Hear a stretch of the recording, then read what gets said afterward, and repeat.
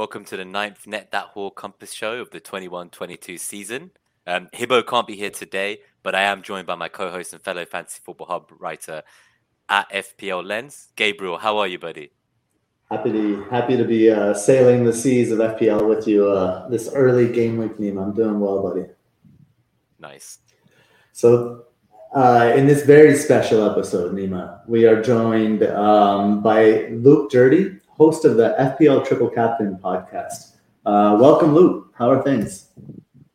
Well, I sold Ivan Toney for Raul Jimenez, so things aren't great at the moment. No, I'm all good. I'm over it. Honestly, I'm over it. No, I'm all good. Thanks, Gabe. Really pleased to be here and appreciate you having me on. Well, Luke, I don't know if we're going to get through this show without sharing sob stories. I can tell you about all of the 50-50s that went the opposite way from my wild card, and we'll each give each other a shoulder here to cry on. Good to know. Yeah, you guys can support each other. I'm having a great start to the year. I haven't come down from the clouds yet. But before we do get into it with you, Luke, I'm just going to do a bit of housekeeping out of the way. So there's lots of new viewers tonight. So let's hit that like button, hit subscribe if you're new to the channel. If you could do a quick run through of the mini league, please, Gabe. Yes. So, sorry, I lost it here.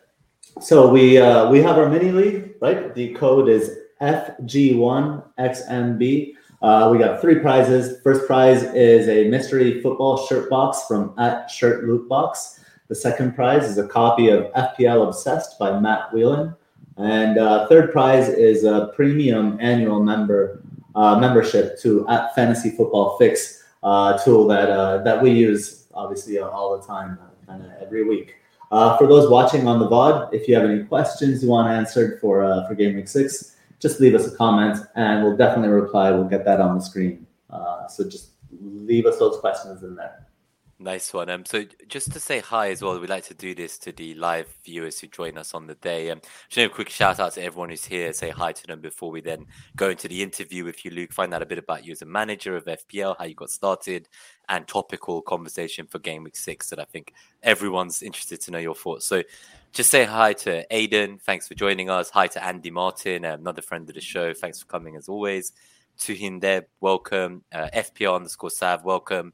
Blue Danube guy, nice to see you. At FPL Mike Halpin, nice to see you as well. We've got Akshat Dioli, nice to see you.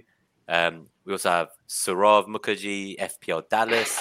Dread, my boy, Julian. I'm looking forward to this FPL meetup that hopefully Luke's not kind of had his child by then and he can't join us. But we'll talk about that too, I'm sure. At Bagan Boy, nice to see you. At Hordorofi, thank you for coming back.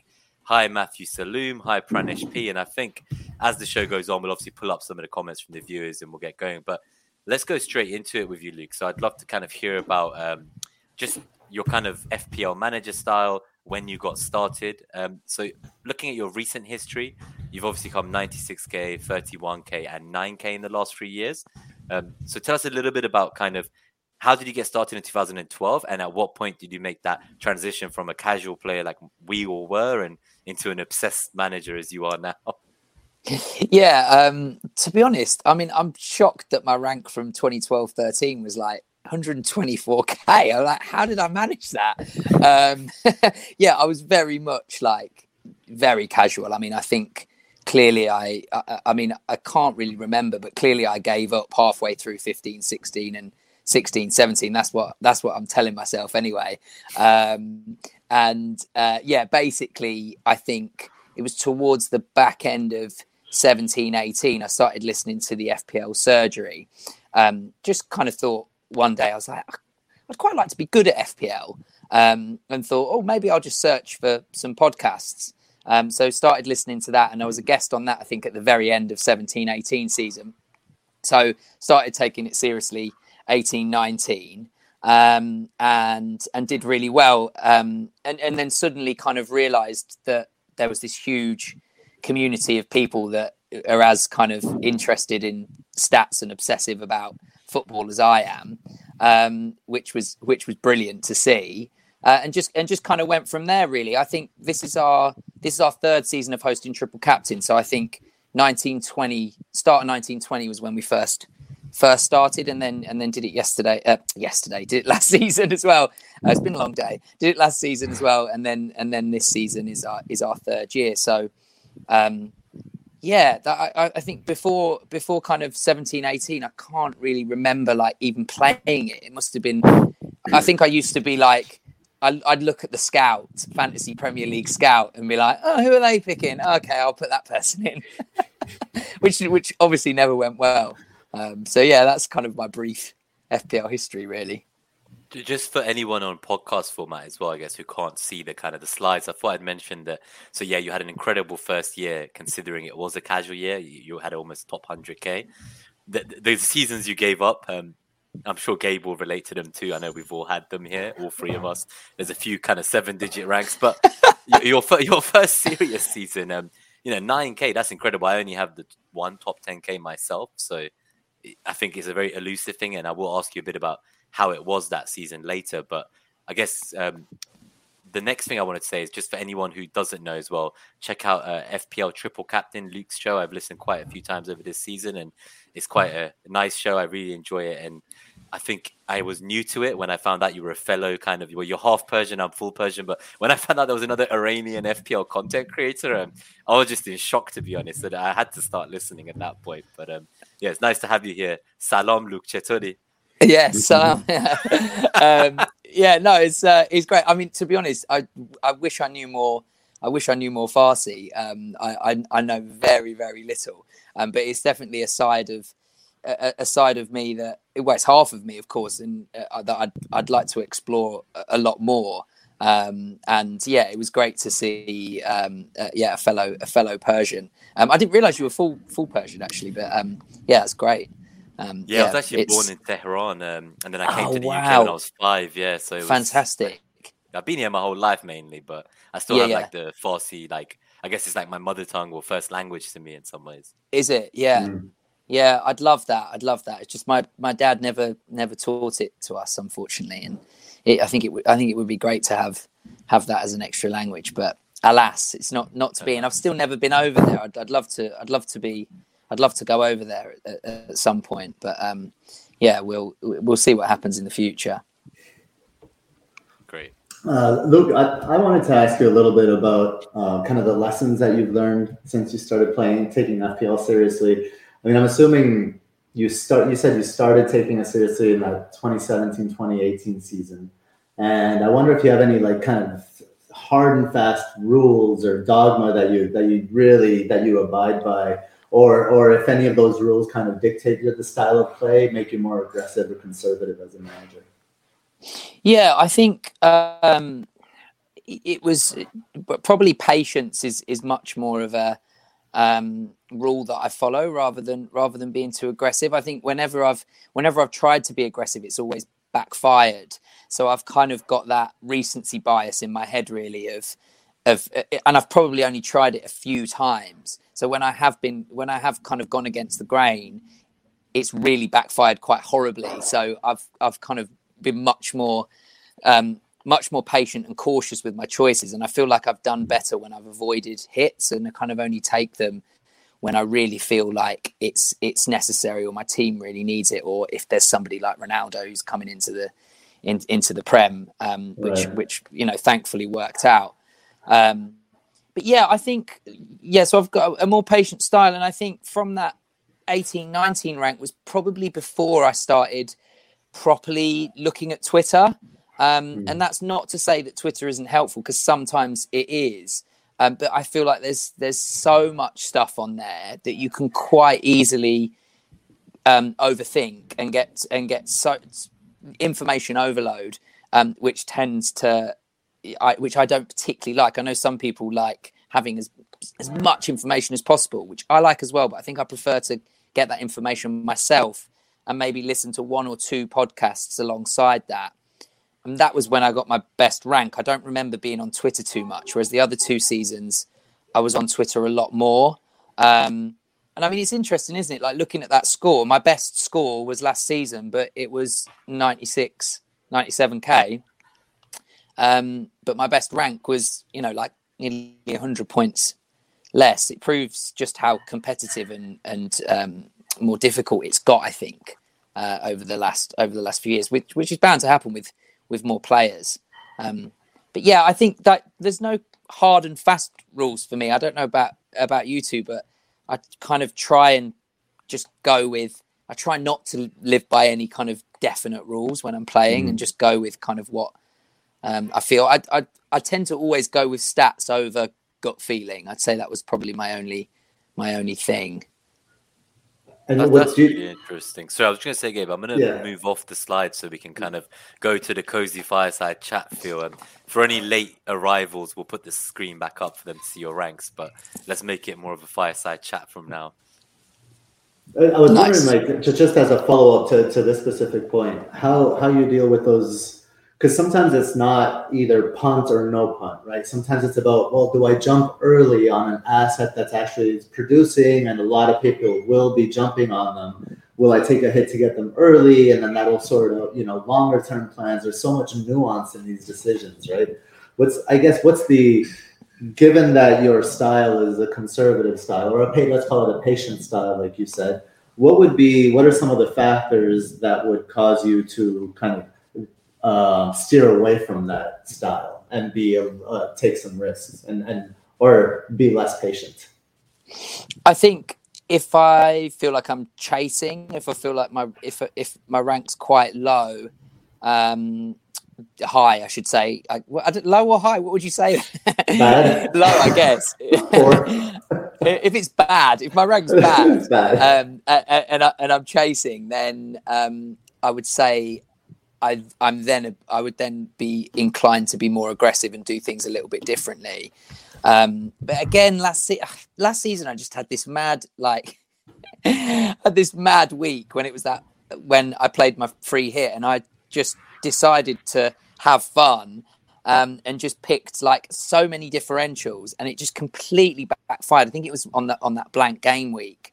I picked like Rashford instead of Bruno, and like stuff like just ridiculous stuff that just didn't work, and just wasted my free hit and dropped by can't remember how many places now. So then I was like working my way back up to that 100k. So it's stuff like that where you think I've tried this to be a bit different, and it just hasn't worked at all. So I prefer to kind of wait and see on players. But I know what you mean, because quite often you think, well, I'm definitely going to put this player in, but by the time I am, everyone's going to have him in anyway. So you're constantly trying to think, oh, should I try and do things a bit differently? But I think it's a good rule of thumb to remember that even if your team is very template and you've got a lot of the same players as others, it's very, very rare that anybody's going to have the exact same starting 11. And if you have a good game week and all your players score, you're going to get a green arrow. It's not that you have to do things differently in order to progress up the ranks. I think the trouble that I have, and we have a comment from Rubber Ducky who's joining us, patience is the key, and it really is. I mean, I've struggled with patience my whole life. My mother has told me so since I was a little child. But my problem is, so when to be patient and when not to be patient. And I think those are kind of these pivotal decisions that could see you, having a season like the one Nima is having versus not, right? But that's really interesting. Yeah, I mean, is that what you found, Nima? What's your kind of strategy been so far? I know you're close to top 1K, aren't you? He is, and he's muted. Oh, he's muted. So the dog was barking at the Sainsbury's delivery man who knocked on the door. She's very territorial. I was like, they don't want to hear that on the podcast, just like dog yapping away. So that aside, I'd say I am generally very patient. So I've always called myself like consistently mediocre, because like for 5-6 years, I always come around the top 100k bar that one top 10k season. So I've always found myself quite patient, quite template. I'd rather have 2 free transfers. I'd rather roll than take a hit. This season is similar. So last week, I didn't make the move. So I had the same situation as you. I had Tony. I had exact money to go to Jimenez. I wanted to do it, but my mentality was kind of like, well, I can field 11. I've got playing bench. Like, is it going to be more valuable having 2 transfers and more flexibility to move money between my positions, say this week in game week 6, than how many points am I realistically going to get like from Jimenez? And I just kind of made that calculated decision that, I'd seen enough stats from Tony and he'd done enough at 6.5 million that I thought, oh, it's fine. Like, I was like, I had a gut feeling, and I do that a lot. Now, it worked out this time. It looks like a masterstroke, but a lot of the time it means I hold on to failing assets and they keep dropping and dropping in price, and it doesn't perform for me. So I can be quite stubborn and hold on too long. I would say that's my downfall generally. Yeah, well, that's the thing, isn't it? And I think recency bias is such a big factor in decision making in everything. In something like, to give an example of something completely different to FPL, quite often when we're talking about like having a baby and certain like things or decisions that we have to make, we always go, well, we know this person that had a baby and it didn't happen to them, or we know this person that had a baby and it did happen to them, and then we go, okay, then it will be all right. And actually, we discount the millions of other people that have had babies. We talk about the one person that we know that's had one recently, and I think it's similar in FPL. We go, well, because I've done it twice now. I got rid of Gundogan before he scored against Arsenal, and then I got rid of Tony before he hauled against Wolves. So I'm more likely now to hold a player that I perhaps wouldn't have held before, and then it might backfire, and then it might go to the other way. So I think it's always worth just sticking with a consistent plan in terms of fixtures, form, eye test, stats. If they're failing all of those, get them out. If they're passing all of those, get them in.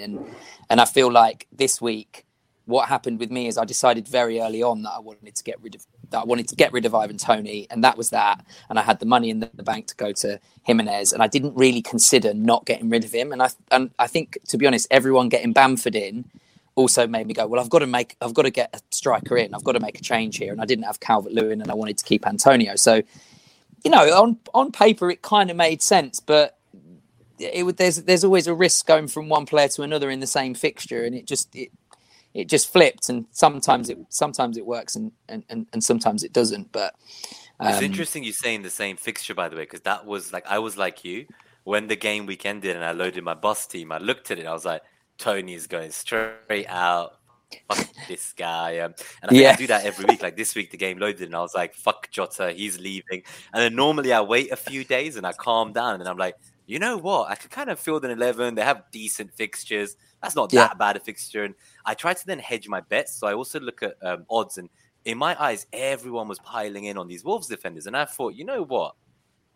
I don't like, how incredible would it be if I kept Tony? He was a differential EO wise, doesn't always pay off, and he wipes out those clean sheets of all those Wolves players. And like, so sometimes I like to play it that way. Like, I'll see so I write about transfer trends on Hub, and I look at who people are buying, who they're selling, and I try to kind of watch what the masses are doing. And if possible, I try to kind of hedge my bets against them if for some reason I have a gut feel, the data makes me think that I have like a chance of beating the masses. And a lot of the time it implodes in my face though. So don't get me wrong. It might have looked good this week, but it's not always like this. And I want to ask you, how many hits do you take like most seasons? So when you did come top 10K, do you like, obviously you might not remember, but do you know like how many hits you took then? I know you're a patient manager in general. Yeah, I can't remember how many, but very few. Very few. Yeah, I rarely do it. I mean, I took a few more last season than I would normally. I mean, it was such a funny season last season, wasn't it, with COVID and everything like that, and there were just so many more factors to the usual season. And we're kind of seeing a little bit of that before the international decision recently got reversed. But I tend to avoid if I can, because I'm quite.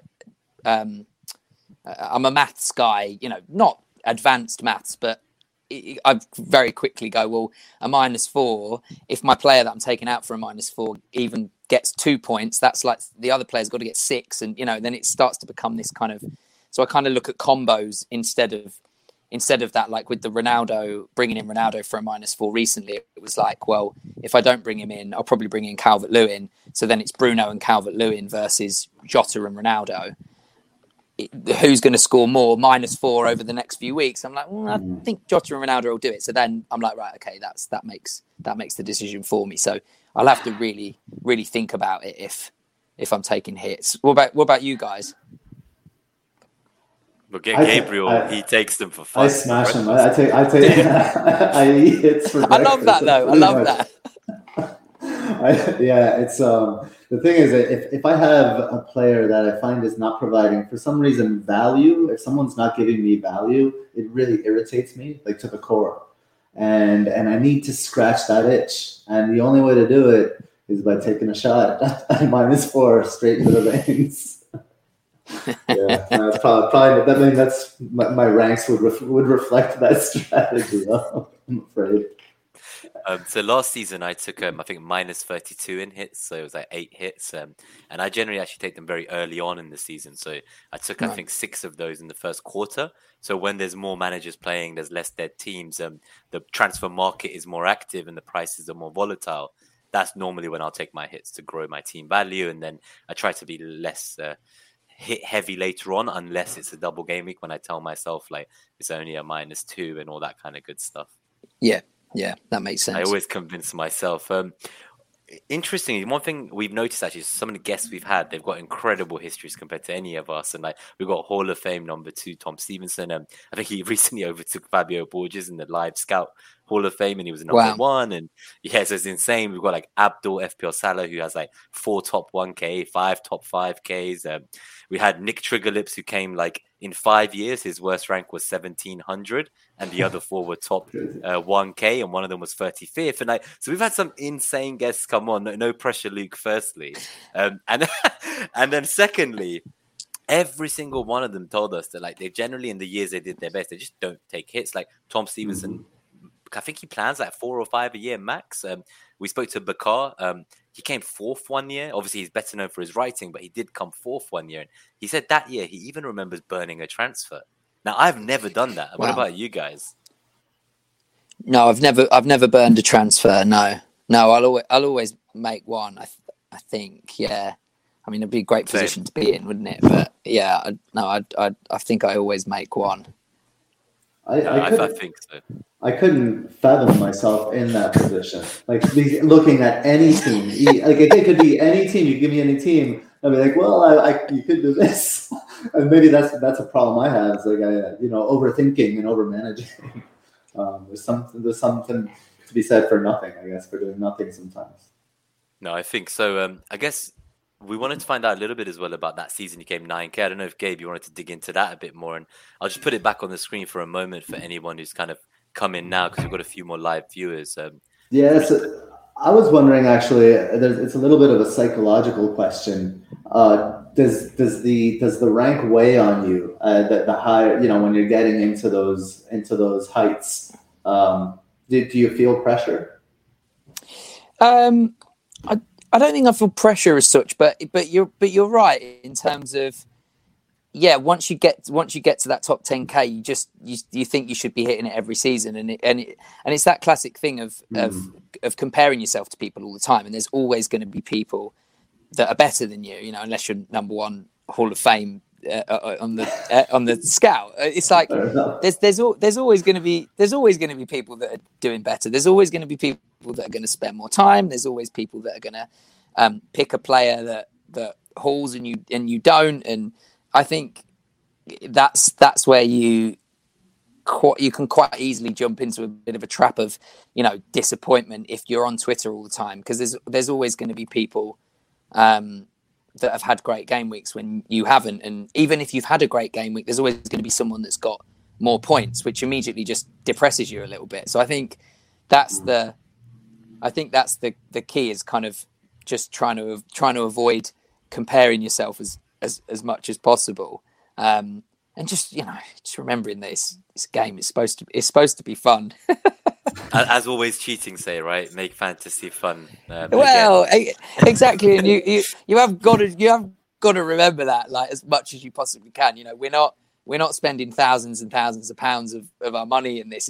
It's a free to play game, but there's a lot of there's just a lot of like respect and kudos to be gained, isn't there, from having a good like rank history. And yeah, I think getting that rank is like, well, I should aim for top 10k every year, and actually that is very difficult to do, I think, now.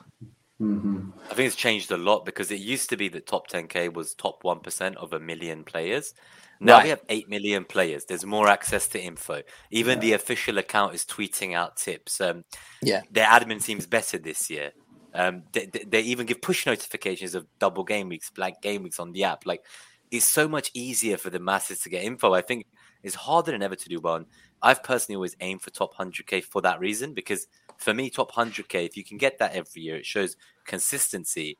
I do believe there is a lot of fortune and luck needed to be getting top 10k these days every year. That is not so easy. And I think that's what made Tom Stevenson even more incredible, right? So the guy who was number one Hall of Fame in the live table, his last 3 ranks average was like 1k something. And I was like, so in the 3 years with the most players ever, you've still been getting these ranks and sub 1k ranks? Like, the rest of us are saying, oh, it's harder now. And he's still smashing it out the park. Yeah, phenomenal. It's crazy. Yeah. I don't know. It like, shows how there is a process. Yeah, well, that's it, isn't it? And it's like, what? Like, you must just have such a knack for picking players that you think are gonna do well. And I envy that, because you think you've cracked it, and then someone, and then everyone starts blanking. So it's like golf.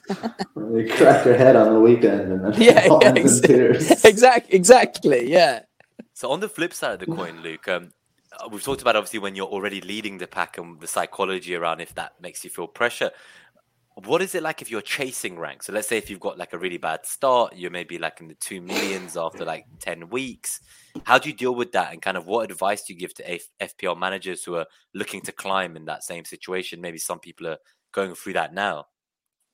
Yeah, well, I mean, first of all, it's not a nice position to be in. I think particularly if you've put in a lot of work and things just aren't going for you, then it's a tough position to be in. But I think you just got to stick to your process. I mean, if it's your first season in FPL and you're 2 million after 10 game weeks, then fine. It's your first season, and you got to kind of work through that. But if you've had that good history and your process has worked up to that point, I don't think you should maybe sway too much from that, and just trust that you've got the kind of skills and technique needed to climb up the ranks. I mean, I think if I was at 2 million after 10 game weeks, well, first of all, I would hope that I would have wildcarded by that point. If I hadn't, I would make sure I wildcarded, because I think there's nothing like giving yourself a fresh start and coming at it with a fresh team.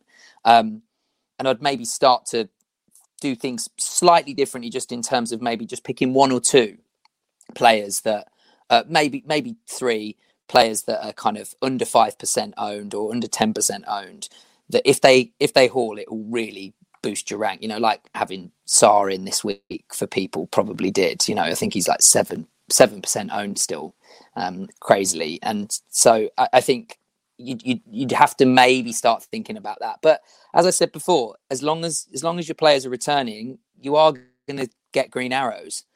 So it may even be worth just at first going quite template, because you've probably not gone that template if you're at 2 million rank, and just getting steady greens to start off with. But patience would still be a big factor there, I think, and not kind of panicking. So I think the minute you start panicking, trying to do things too differently, it doesn't work out. Yeah, that's really interesting. I think I'll have to take some notes later and remember to follow those.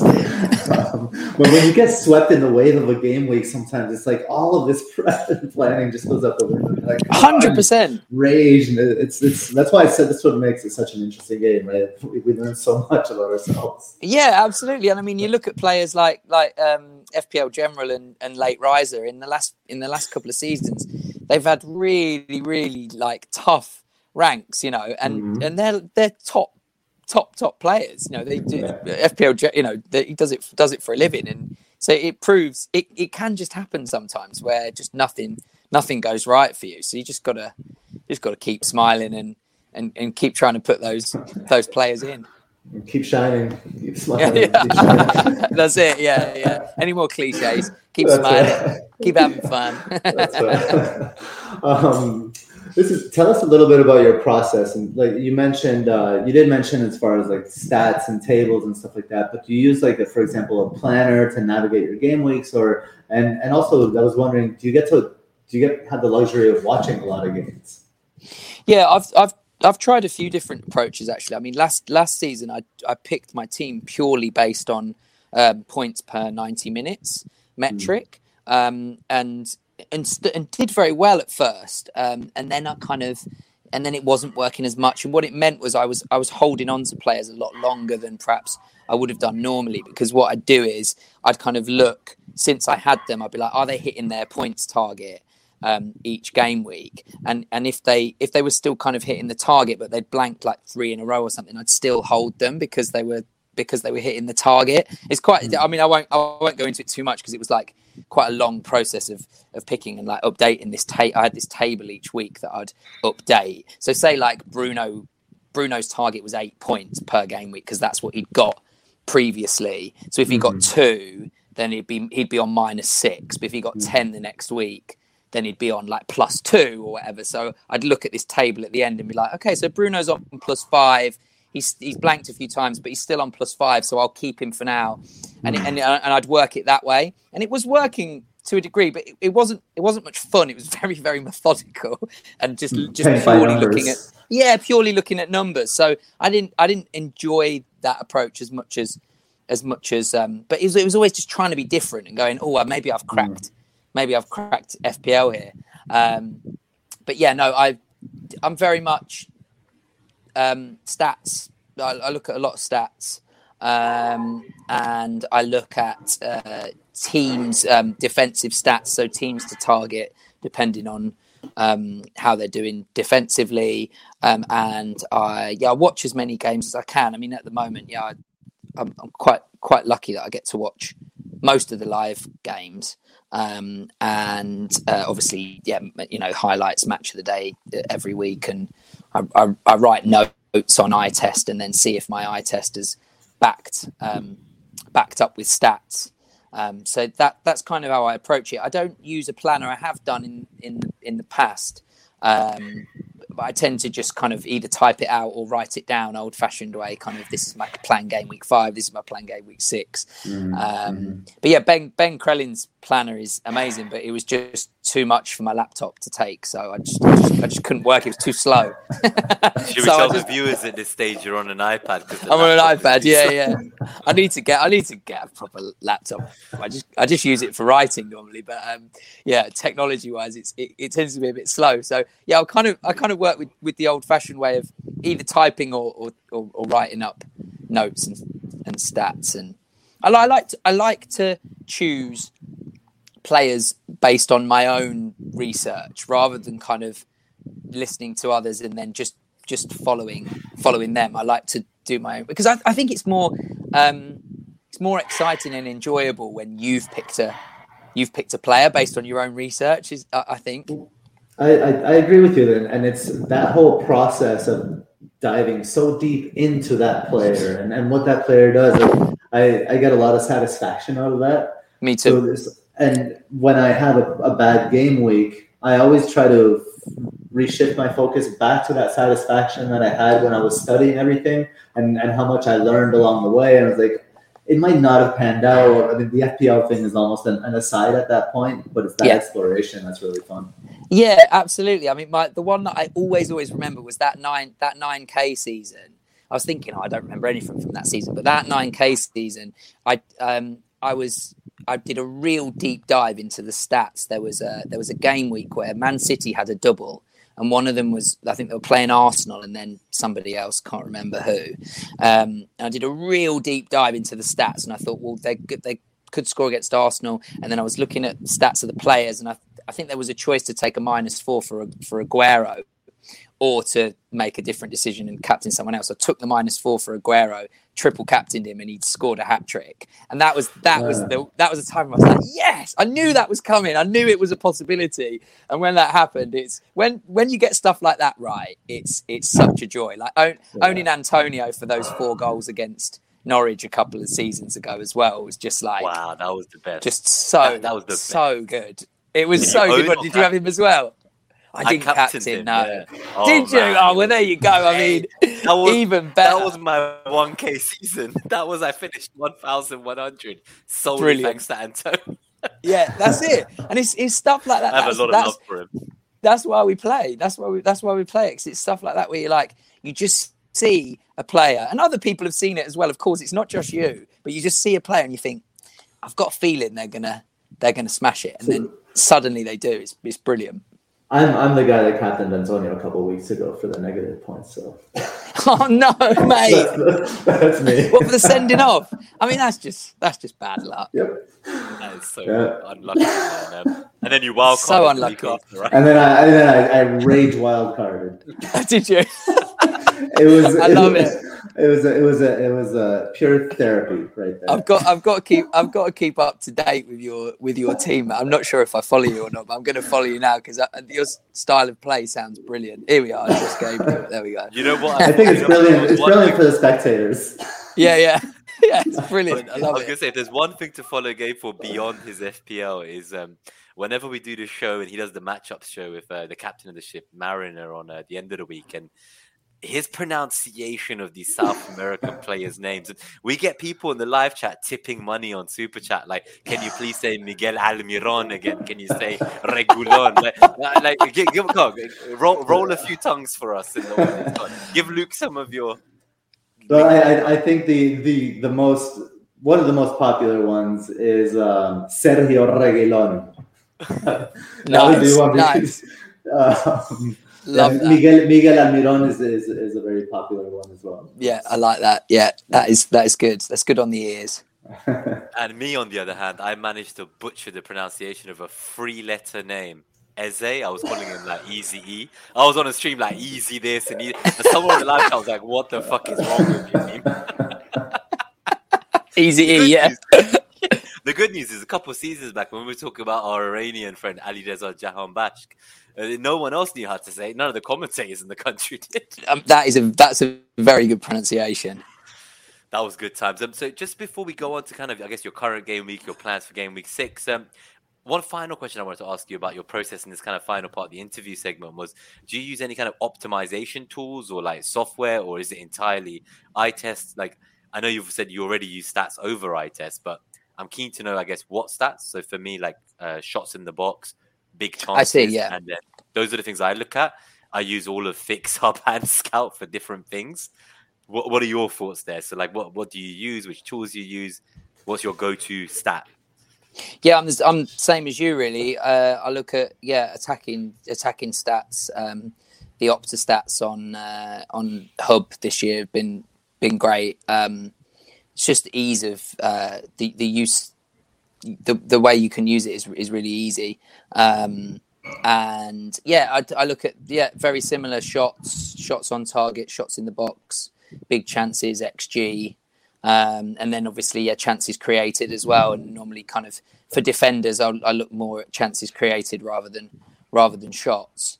But yeah, those are kind of my favorite ones. And then I like looking at team stats as well in terms of teams to target, and the fixture tickers are useful as well. Although, sometimes it's really tempting to put players in who have got great fixtures but just haven't got the form, which I've kind of done with Jimenez and Wolves. But I suppose they kind of did have the form, didn't they? But it's the temptation, I think, is always to put players in that have got the fixtures and haven't necessarily passed the eye test. The eye test is really important as well, but the stats have got to back it up for me, I think. That's really interesting. Like, I think in that same season where I captained Antonio for the 4 goals, and it was my best season, as I said, I actually brought in Aguero like before anyone, and I captained him, and he got 20 points. And the following week, everyone else brought him in, and he got 20 points again. and I actually captained him for both. And then everyone was still bringing him in, and then I sold him for Aubameyang and captained him for a brace when Aguero blanked, and it was just Nice. I just felt like I was successively I was very fortunate. I was kind of looking at the stats. The stats said this guy's going to explode, but they haven't yet. The eye test looked good.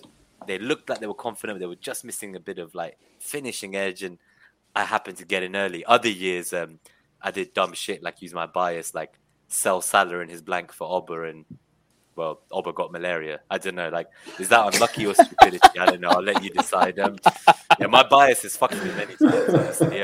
On that note, let's look at your current season. So, I think you started quite well, Luke. You're saying it's 633k. I say it's well because I think in the Twitter bubble, a lot of people have had a good start, and it's almost like I saw someone 2 weeks ago saying, "Oh, if you've had a bad season and you're worse than top 500k, don't worry." And I was like, "What do you mean bad season?" I know incredible managers who've been 1.4 million, 2 million by game week 3, 4, 5, and they've managed to come top 10k by the end. This season, especially, the points are so narrow. The difference between, say, top 500k and top 10k is maybe 35 points. You're not that far off. So it is a great start to the season. So, I wanted to address that. 663k is great, regardless of what Twitter might tell us. Your game week ranks, obviously, 2.9 million. So it sounds like you had a bit of a harder week. You got 60 points. So, yeah, talk us through about, I guess, your game week and how do you feel the opening weeks have gone for you? Yeah, it's gone okay. I mean, I've just literally looked then. So 349 divided by 5, I've got 69.8 points per game week so far, which is normally enough to win the whole game. So it's not it's really not too much of a problem. I mean, it's disappointing when you have weeks like this one. I think it's basically been one or two decisions that I've got wrong so far. That have meant that I'm not a lot higher than I would be. And like you say, there's a very small gap between where I'm at the moment and top, 20, top 10k. So I'm not too concerned. And I think if you'd have offered me this rank at the start of the season, I would have probably said yes. I'd have bit in your arm off for it, mate. I was 1.8 million or something at this point last year. That's it. I think if you're top 500k by Christmas, you've got a really good chance of pushing on. So I'm more than happy with where I'm at. And I think you're right. I think it's the Twitter bubble at the moment. There's quite a lot of people doing very well. So you kind of you're comparing yourself to them and thinking, I'm a bit disappointed. I'm not doing that well. But I'm okay at kind of at the end of a game week sticking with the positives. And it's just a couple of decisions. Like I say, if I'd have kept Tony this week, I'd have got 70 points. Nice green arrow. If I'd have got Livramento off the bench, an extra 5 points, probably would have ended up with a small green arrow.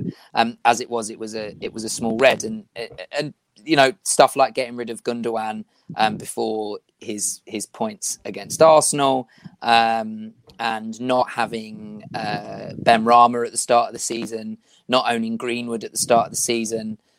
Just a few little decisions like that have backfired, but the rest of the team are doing okay, and I'm quite happy with how it's up for the next few. So a little bit disappointed this week, but like I say, it's basically a grey. I've gone down by about 10,000 places, so I'm all right with that at this stage. I just wanted to say, Luke, we've got Andy Martin, our FPL tactician. He's an evil man. He said anything above 350 points at this stage is good. For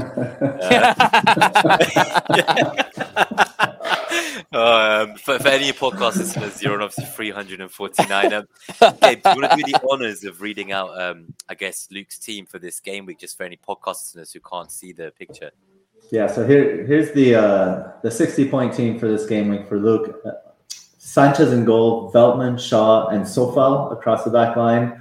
Midfield 5 of Brownhill, Rafinha, Salah, Jota, and Benrahma. And Jimenez and Ronaldo up top. He's got Steele, Antonio, Trent, and Livramento on the bench. Can't fault the pronunciations, right? There you go. I threw a little in there just for you, Nima. So you were saying that how you do feel like your team is well set up for the upcoming game week. So tell us a little bit about your plans. So What are your plans looking towards game week 6, Luke? I think I'm probably going to roll the transfer this week. I'm well set up, and a lot of them have got pretty good fixtures. And because Chelsea play City, I think I'm better off having 2 transfers going into game week 7. I mean, there's always a potential to wildcard, of course. I certainly don't need to do it this week. Game week 7, game week 8 was what I was targeting initially, but I don't really like to plan a wild card too far ahead, just because I think if you can save it and your team is doing okay, then I don't really feel the need to. So I'll hold off if I can, and I just go with that rule of the classic rule of if I'd make more than 4 changes to my team, then I'd wild card. But at the moment, I wouldn't. I mean, I've been really disappointed, like a lot of people with Jota. I think he's been so unlucky, and just not finishing his chances, which is really disappointing in the last 2 game weeks. So I'm hoping maybe he gets some points against Brentford, but hearing Firmino might be back is slightly worrying. But I think even if he is, I think I'll still probably hold him. So I've got those 2 frees for game week 7. So that's interesting. That note, Luke, go ahead, I was going to say, just because you were talking about the wild card, that's a really interesting topic. I think everyone wants to know about this. So everyone had talked about game week 7 because of the Chelsea swing. But I think Ronaldo plays Everton that game at home, so it's not looking as obvious as it was before. Southampton just kept the clean sheet against City, obviously, and only allowed 1 shot on target. Do you think that, are you still going to stick to that plan? Like, do you think a game week 7 wildcard works? Or, like, is it better actually saving it maybe for after the international break going into game week 8? Or if you can get the Chelsea assets without a wildcard, do we even hold on longer? Like, is there a case for maybe game week 14, 15, when other fixture swings happen? I don't know if I know you don't like to plan that far ahead for wildcard, but what are your thoughts there on wildcard? Yeah, I think again, it depends what your team's looking like. So I think if you look at your team and you definitely make over 4 or 5 changes, then wild card. If you wouldn't, then hold off. I mean, you can always do a little mini wild card. The 3. If you've got 2 frees, maybe make 3 transfers for a -4 if it's looking worth it, and then you can that can solve a lot of problems. I just think having it in your back pocket is always such a good asset to have. But again, it depends how you're doing, doesn't it? And I just look at my team and I think, well, how many changes would I make? And at this stage, I don't know if I'd make any right now, but particularly as Chelsea play City next. Right. And then after that, like you say, Ronaldo plays Everton, Lukaku plays Southampton. Suddenly, those 2 fixtures aren't looking as different as they were before. Like, I think Lukaku was the standout option before, and now perhaps he's not as much of a standout. I just feel like with Chelsea, Lukaku's obviously going to score goals, but I feel like their goals can come from other areas, and they can to a degree with United. But Ronaldo is going to be the main man, and you can see already, obviously we've only got data for 2 matches, but 6.5 shots a game. That's what he's been getting that's what he's been doing for the last 10 years of his career, or however long. Maybe not 10 years. Somebody's going to jump on the comments and go, actually 9 years ago he had 4 shots a game. But do you know what I mean? He's been There's always one. There's always one. Of course there is, particularly on Twitter. But there's consistently, he's been doing that consistently for so long. That's what he'll continue to do. So I don't think you can really go wrong with either of them, to be honest. But I think that's going to be such a tough decision in game week 7. My original plan was Ronaldo to Lukaku game week 7, maybe Shaw to Rudiger or James game week, maybe even Alonso now game week 7 as well. But the more I see Ronaldo, the more I think he could quite easily get 2 or 3 against an Everton team that just lost 3-0 to Villa. What do you think? I was actually going to question, I guess, that the idea that I think there are more goal scorers at United than there are at Chelsea. So I feel like at Chelsea, Lukaku actually stands a chance to be more talismanic in terms of goal scoring. than Ronaldo, and I think Ronaldo could and has in previous teams disappeared in certain games, and when he disappears, I mean he doesn't do anything else. So while Lukaku, I think, could remain more, just more of a focal point in the tip of that attack. I don't know That's what really your thoughts are. interesting. Yeah. Yeah, possibly. I think, and I'm mainly, I guess, because we've got such few games in the Premier League to go on so far. I'm mainly kind of going from what I've just seen, and he certainly wasn't as much of a threat against Spurs as Ronaldo was against West Ham, and yeah, I think I'm kind of going off the fact that Chelsea had 3 different goal scorers. Well, that's the one thing Chelsea does do is they have these guys that can head the ball like crazy, right? Yeah, that's it. That element.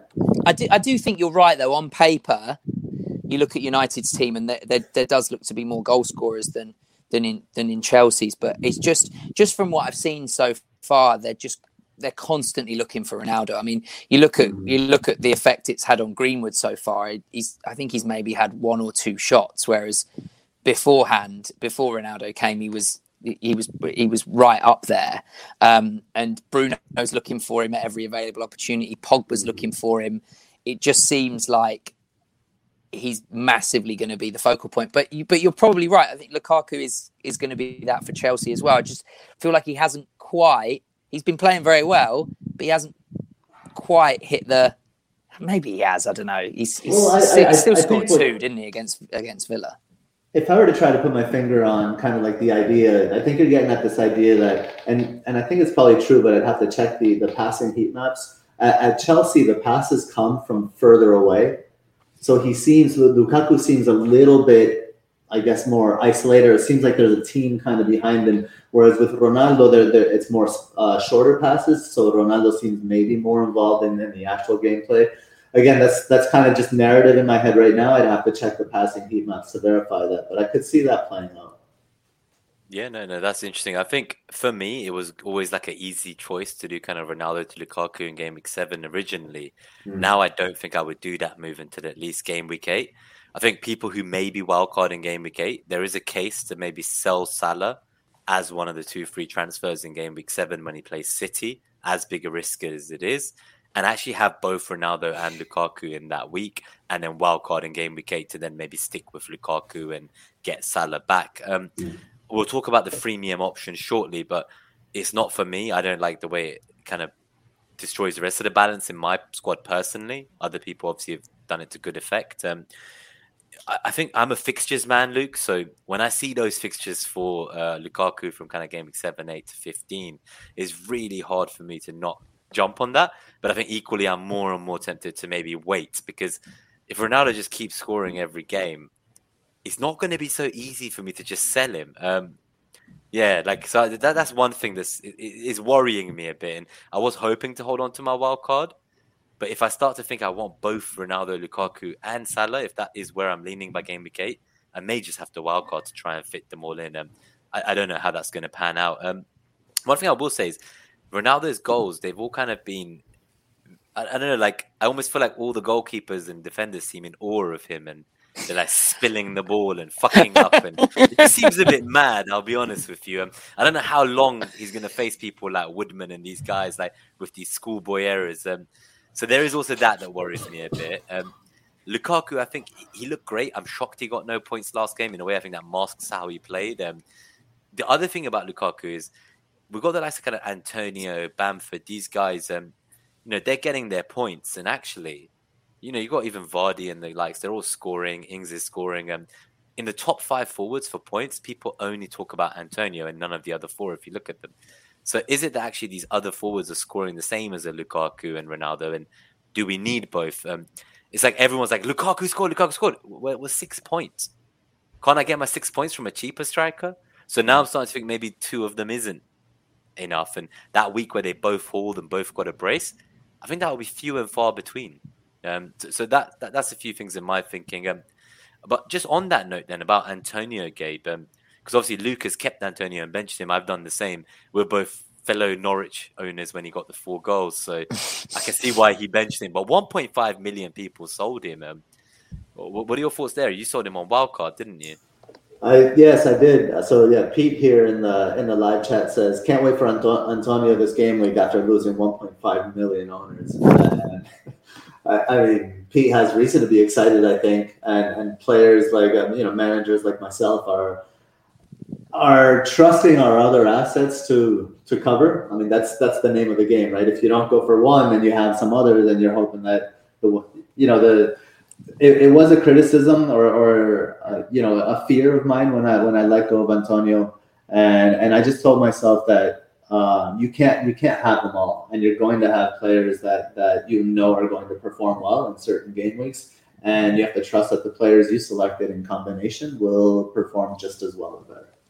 I think that's simple, really. I've seen this is the funniest part of the transfer trends, Luke. So when the game week loaded, there were still people mass selling Antonio because he had a red flag, even though he wasn't banned.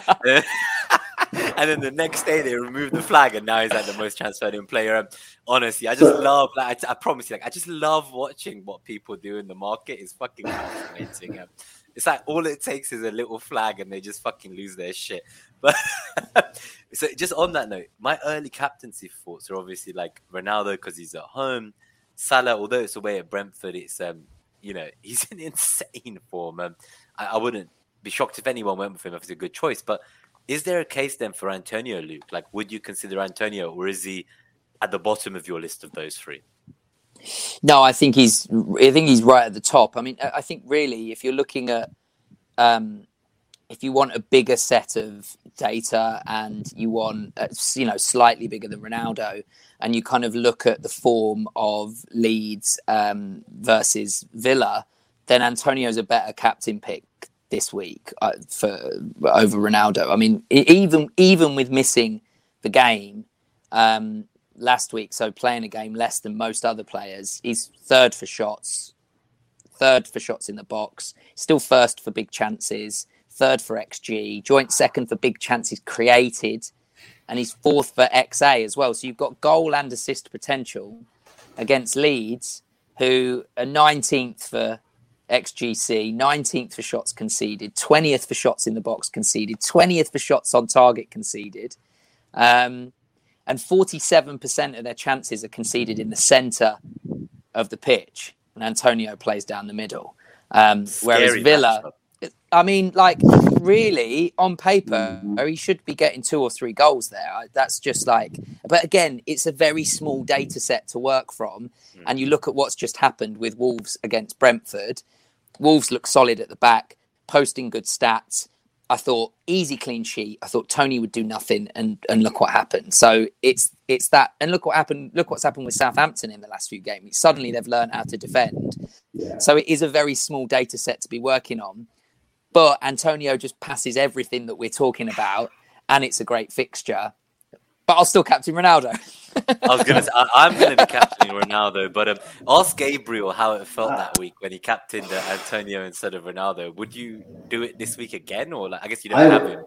If I had him, I would captain Antonio this week. You sold him to avoid this time, didn't you? It's pretty much. It's like, I don't want these decisions to not go well for me. But I would 100% captain Antonio if I had him. Because I know he's going to be top of Mariner's metric as well. So... Yeah, on that note, Luke, so Mariner, the captain of our ship, he had a captaincy metric last year that had an 80% hit rate. And a lot of us, my captains did not hit 80%. It was one of my worst seasons for captaincy. Yeah, some people are just following his metric all season, I guess, because they have that faith in it. I think for me, one thing I will say is I'm looking at home players. Any decision I'm struggling on this season, whether it's which defender to play between my 4.5s, who to captain, I'm going to go for the home player. Like, I've seen enough from that limited sample size of what it's like. I've been to a couple of games myself. Just seeing the home crowds, like, that's enough for me. Like, I'm not captaining away players if I've got a premium at home. Like, that's me, though. That's my style. What about the freemium topic? Yeah, I think it's a tricky one, isn't it? I think it is a viable viable way to go, having all three. But it's not for me at the moment. I just feel like you're kind of relying a lot on that third premium to perform each week. And if one of them doesn't, you're then relying on other players that are perhaps shoehorned in a little bit. But, having said that, I have seen some really good teams with all three of them in. They're always 4-4-2. So you're missing out. And like you were saying earlier, Nima, about is a player like Sam Maximan. Sam Maximan's not going to score every week, but is a player like him, Calvert-Lewin, Bamford, Jimenez, Antonio, you're missing out on all these mid-price strikers that could potentially get you the 6 points that Ronaldo only got this week. So I think you can do it without all three, but I completely get the temptation. It's going to be a really tricky decision, especially on wildcard. So Gabe's got the three of them, and he made a really solid point that if you go freemium, it doesn't mean you have to stick with it. It can just be for a few weeks. And I think what I was getting at is right these past couple of weeks, right? It's the budget enabling mids that have been hitting. So not this week, of course, because I wildcarded, but prior to my wildcard, where the Damari Grays of the world, right, are hitting. I mean, Sar banged this week. And we see the 7.5, the mid-price ones that aren't doing so well. So in times of the season when this is kind of the dynamic, if the budget ones are hitting, then it's a good time to maybe try a premium. The problem with that is that can change at any moment, right? It was like one of your premiums stops hitting, and then you have to kind of readjust, or you need a lot of surgery to then recover from that, which is kind of the peril of trapping yourself into three premiums. But I'm with three premiums now, and I'll probably remain that way until about game week 8 or 9, which when I'll sell one of them probably, and then diversify. I guess on that note, you've already wildcarded, so I guess there was like 800,000 managers I think wildcarded last week. Yeah, and that's another thing. I think the threemium is good as part of a broader strategy. Like Nino was saying, not just as a thing in itself. So either you're going to wild card out of it, or you have some transfer plans to get out of it at some point. Yeah, I think sorry, go on, mate. No. I was going to move on to the next talking point, but if you had one last thought here, but please. Oh yeah, no. So I guess just to finish that off, I think if all three of them had amazing fixtures, then I think it would be a lot tougher decision for me. But the fact that if you look at the fixtures, you can quite easily jump on and off the ones that have the best. So therefore, it makes it much easier to just stick with two for me and go.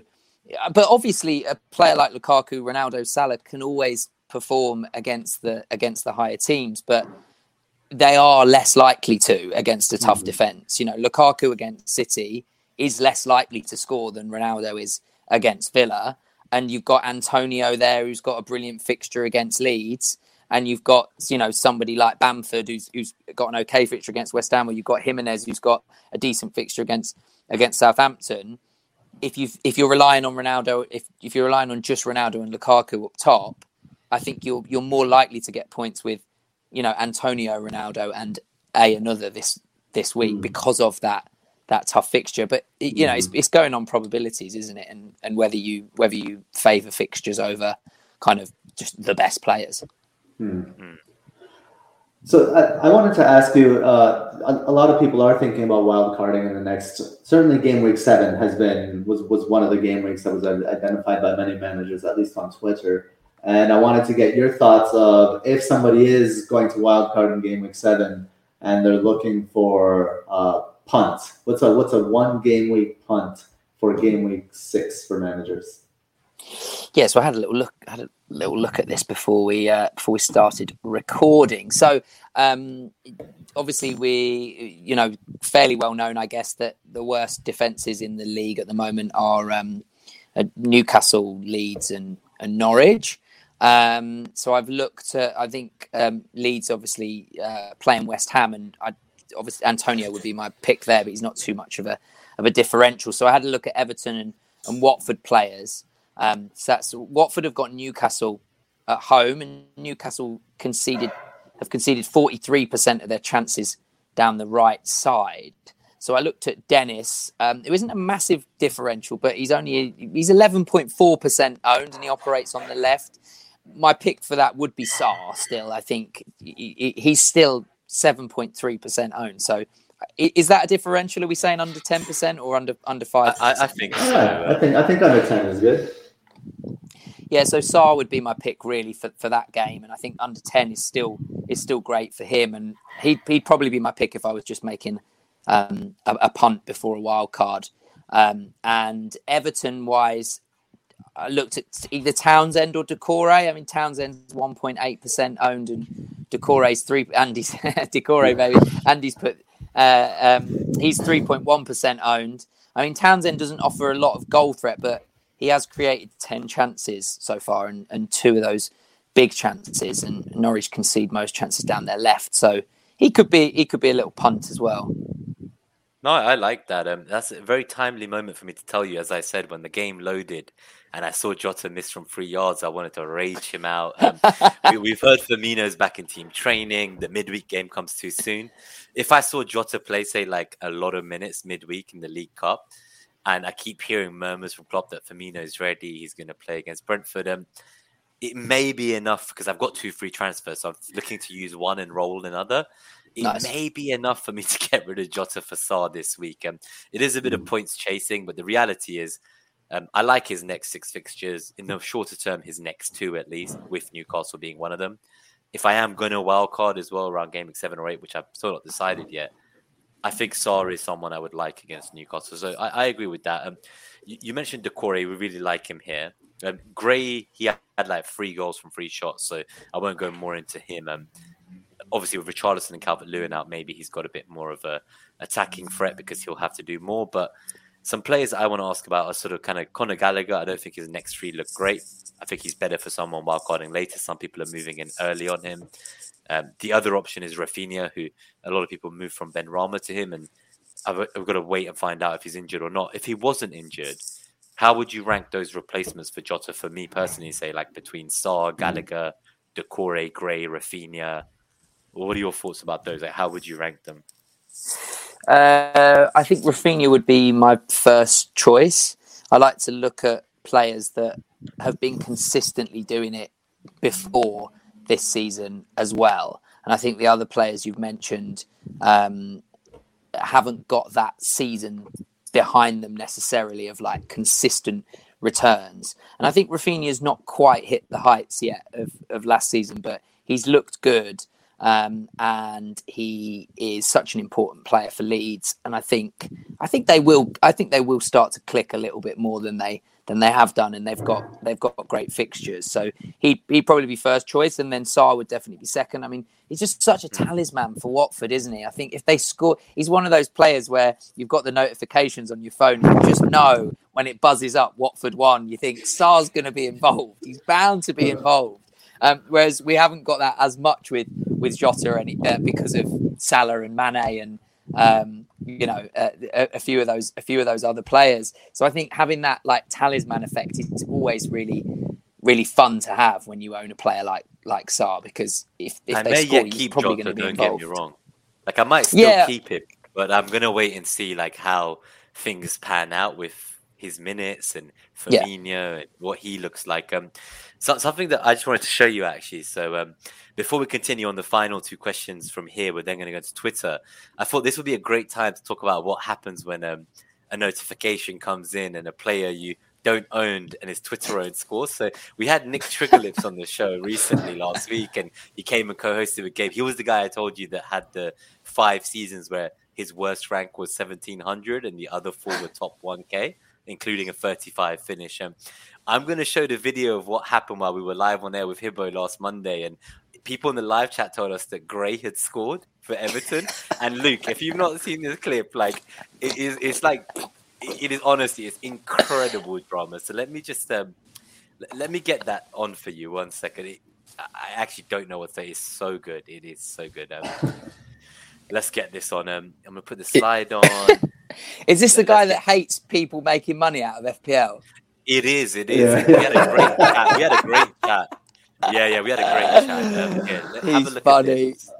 Have a look at this. That's devastating. Next on pulp. BetLiveFPL.net is going to crash. Let's have a look. Oh, wow. The average and the safety score have gone way up. Having DCL out and then having that prick grey score, it's just like... it's ruined my fucking day, though. You know, you get... It's ruined my day too, to be fair. All 10 midfielders blank, don't they? And you just know that fucking Gray's going to come along and fuck up your game week. On a Monday night. Except all the pricks on Twitter who've all got him. That's the only people you were... 99% of people posting on Twitter tonight will have him. All the rest will have turned off. Okay, oh god, yeah. So that was incredible, Luke. So Nick is now one of the haulers. He's one of us, friends of the show. For anyone who'd not seen that video before, I hope you enjoyed it. I'd like to take this moment to say we actually peaked at nearly 50 live views, so that was great. It's going well. Thank you, guys. If you are watching and you've just tuned in recently, please do hit like and subscribe if you're not a subscriber already. Really appreciate the support. It will help us, obviously, with the algorithm. So please do hit like if you're enjoying it. We're going to get to the live Q&A very shortly, so you'll have your chance to ask Luke and the rest of us your questions. But please show us some support and some love. And we're just going to finish 2 final questions as part of the Game Week 6 trending topics, and then we're going to kind of open up to the floor as well. So on that note, I'm just trying to think what was next. I think it was about Wolves game. Yeah, so we were just wondering about Wolves and how do we evaluate them? Like, do we judge them now? Do we let these fixtures unfold and then judge the kind of block of 8 game weeks? What do we do with Wolves? Those of us that brought Traore instead of Sarr, for example.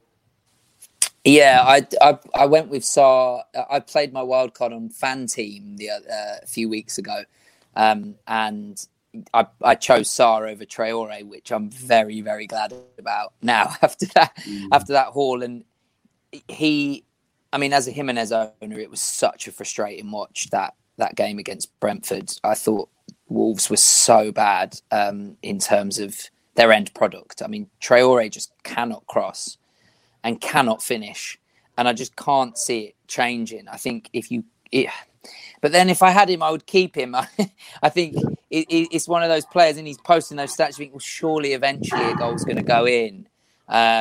It's the team kind of that. There's a point where like a miss or a close miss just destroys the team. I feel like Traore's crossbar, that was the nail in the coffin for Wolves. Because once they saw that didn't go in, it's like they didn't believe anything would go in at that point. Yes. But what happens if that goes in? I think it's a very different game. I don't know what you think. Yeah, maybe. It feels similar to Brighton last season when they had those games where they were posting such good numbers and they just couldn't finish. And then suddenly, I think they had that game week where they won 3 or 4-0 and Trossard finally scored, and it was like we knew that was coming. So, but then the stats against Brentford weren't anywhere near as good as the ones beforehand. But then Brentford have been really solid at the back. I don't know. I think they're a bit of a wait and see for me. What do you think, Nima? It's a tough one because I am looking at kind of moving Ayling on this week, depending on the injury. So if I do keep Jota, it will be Ayling I'm moving on. And I have a choice here, whether do I go for like a Semedo or Marcal, or do I just go straight to Rudiger and bench him against City and like get one step ahead towards that Chelsea assets and have 2 free transfers in game week 7, already have Rudiger, try to basically avoid the wild card. So I'm leaning towards that. I have 0 million in the bank for that move. So if Ayling drops or Rudiger rises, which they're both potentially going to do, I will be priced out. But that is something I'm looking at. And I think I'm going to avoid Wolves for now. I actually have them in other formats. I think that's the beauty, Luke, you mentioned Fan Team of playing these other games it's my first season kind of playing Sky. I have 12 entries in Fan Team compared to 1 last year. So like I kind of own the other players in other formats. And I think to myself, I'm not going to just try to own them all in FPL. I can't. And if they do well, I probably own them in one of my many teams somewhere. So I'll be happy either way. Fuck it. Like, and that helps me in my patient approach. The remedy to FOMO. That's the remedy to FOMO, is just play multiple exactly. formats. You're not going to miss out That's on why I anything. didn't get Jimenez last week. Honestly, that's why I didn't get Jimenez in the end. I don't know how you keep up with 12 teams on fan team. That's unreal. I've only got the one. Definitely get Rudiger. I'd play him against City as well. I wouldn't bench him, but I could bench Livramento against Wolves for Rudiger. I would do that. Rudiger's got that goal threat as well, hasn't he? I mean, as we saw. Mm-hmm. I think that's a much more sensible option. If I had the Wolves players, though, just for any listeners who do have them, some people in the live chat were asking about Traore and should they sell him now? I think if you've already brought him in for these fixtures, you've got to see it through, and that's kind of why I kept Tony, right? So my view is I have players for like a period of, I'd say, 4 to 6 weeks minimum, 4 on the minimum, and that's why with Jota, even though I want to rage sell him, my view is, well, I've had him for 2. If I sell him now and he hauls, I'm going to be fucking absolutely fuming to go against my own rule and have sold him before he even gets 3 games in my team. So for that alone, I think you can always kind of have everything go your way and then the ball just doesn't go in. And if I always say, like, you pick these players in your team for a reason. If you believe your reason and process is still correct, don't just jump ship 2 games in. Like, wait, like over 3-4 games, it should naturalize and get you the points. So I think if I had Traore now, I'll keep him for another game or 2. I wouldn't be doing like Traore to Sarr because Sarr will then be another fire to put out in a few weeks. So it's like, I wouldn't just be jumping from one mid-priced asset to the next. For mid-priced assets, I like to hold them for the long term because sometimes you sell them in tough fixtures and that's when they haul, right? It's better to just hold them and just get the points, rack in the points. So my final question for you before we go to the Twitter questions is, so both on Jota and Greenwood, maybe their time is coming to an end in terms of nailed starters. Rafinha, we've heard in the live chat from FPL Dallas, he could actually be injured for 2 weeks. It's not definite yet. Benrahma has Europa. What are your thoughts on these kind of 6 to 7.5 million midfielders where they're not necessarily all going to be nailed in the long term? And like, I guess, what do you think about that?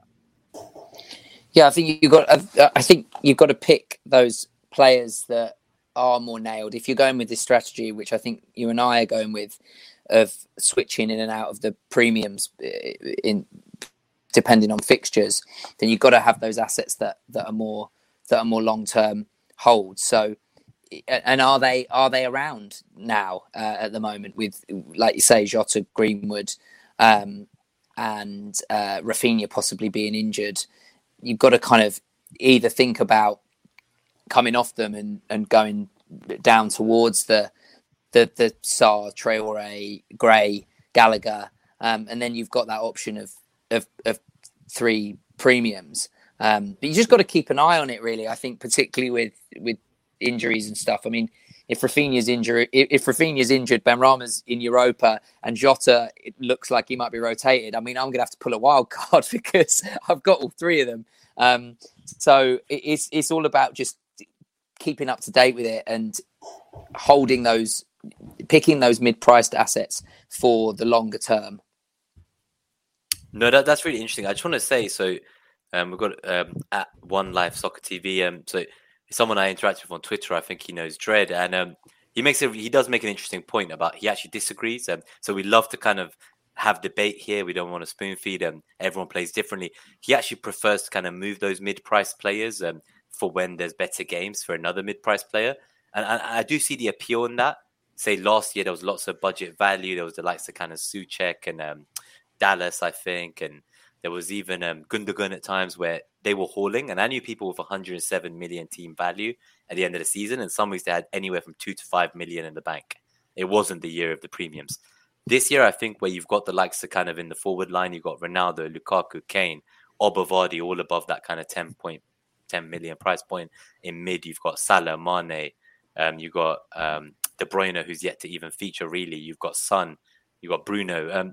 There are so many premiums. And I think actually the person who's going to win their mini leagues this year, and this is a personal thought again, like we'll know at the end of the year, I could be completely wrong. The person who's going to win FPL, I think it's the person who has the 2 right premiums in the right weeks. And so for me personally this season, I'd like rather move with my free transfers between those premiums for captaincy and try to get those right. And like I agree with him to an extent. Like obviously you can move, but someone like showed me like a fixture run for say 7 mil midfielders, and they showed how they could change like 6 or 7 of them between now and game week 20. And in my eyes, it's kind of like that's 7 transfers that I could be using for captaincy. And there's so many premiums. I don't think they've all even come to the forefront yet.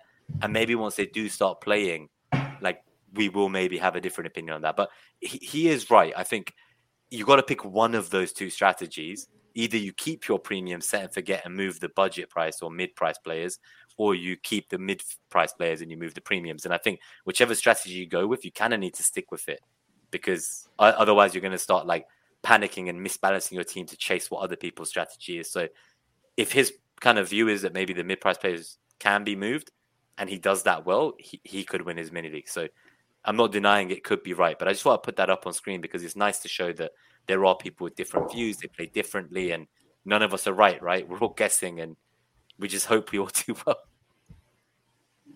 Yeah, no, I agree. Cool. So on that note, let's go to the Twitter questions. So we had a few questions come in from Twitter before we go to the live Q&A. I'm just going to pull these up very quickly.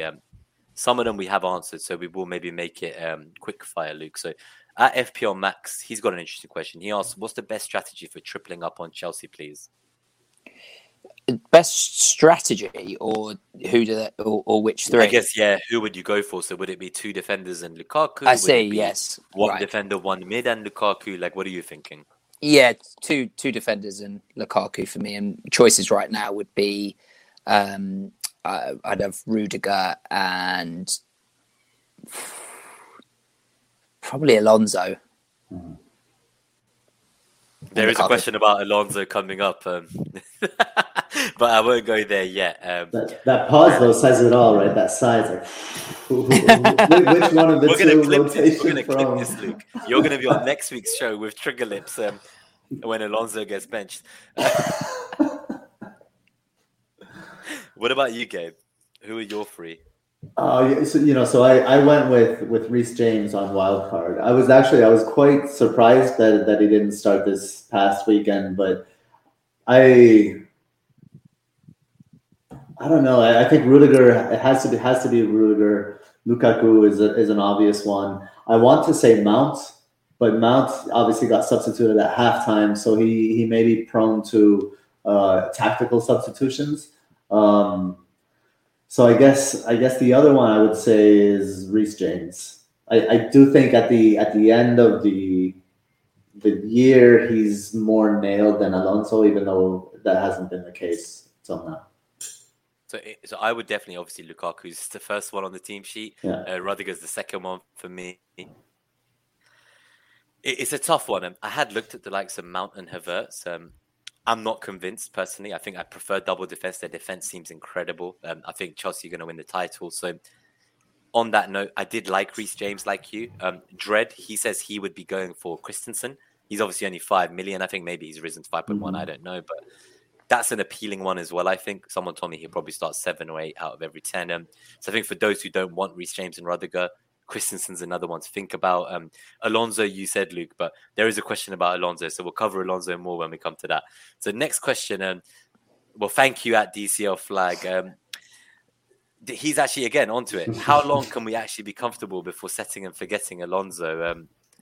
I think it's fire here. It's like playing with fire. I don't know what you think, Luke. You obviously mentioned him, so we'll ask you first.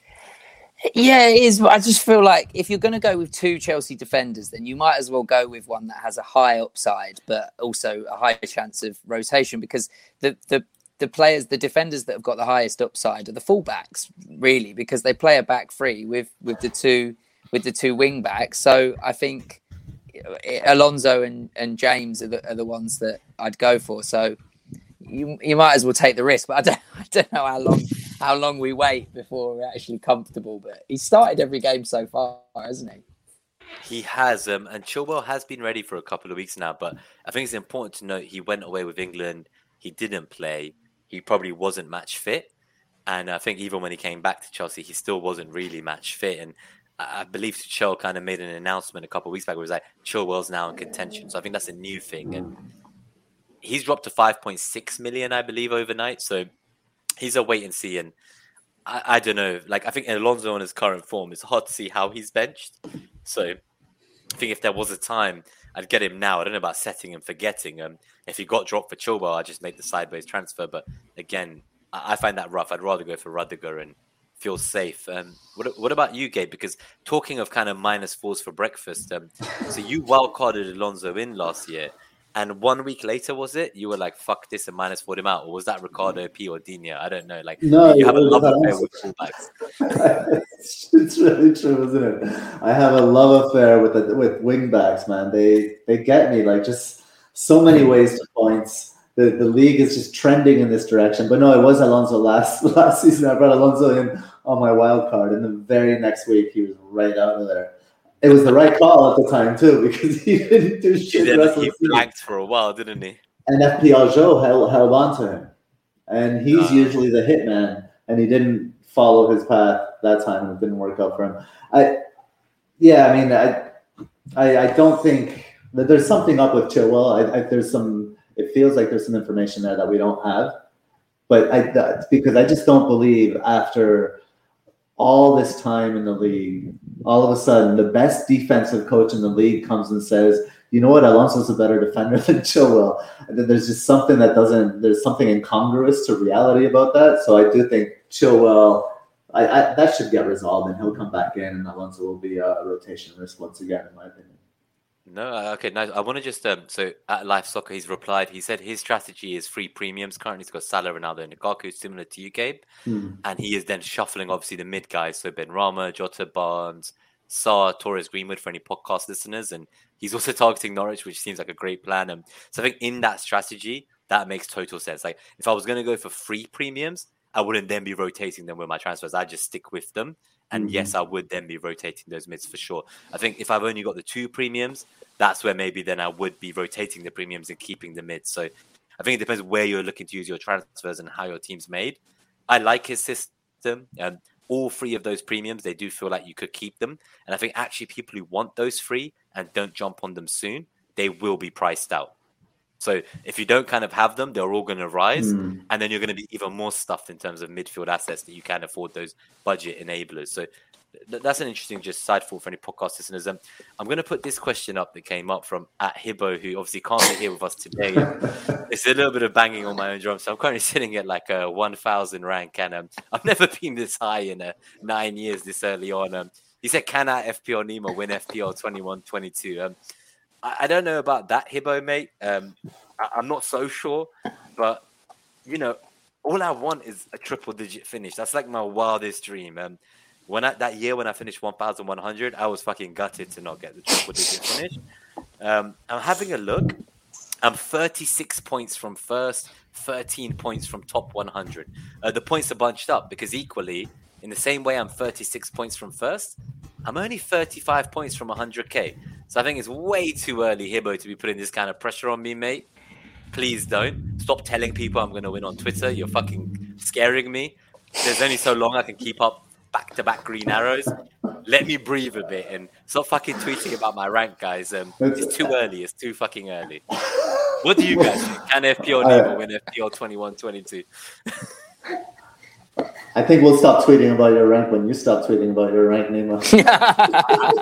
So Scout Joe, he told me that I was being duplicitous because I posted my ranks and then also asked what are your dilemmas for the game week. He said, I'm allowed to post my ranks and say, look, I'm incredible. And I'm allowed to send another tweet that says, what are your dilemmas? But by combining the two, I'm being deceitful. So I took his advice. And this week I just said, look, I'm fucking amazing. I'm 92 in Sky.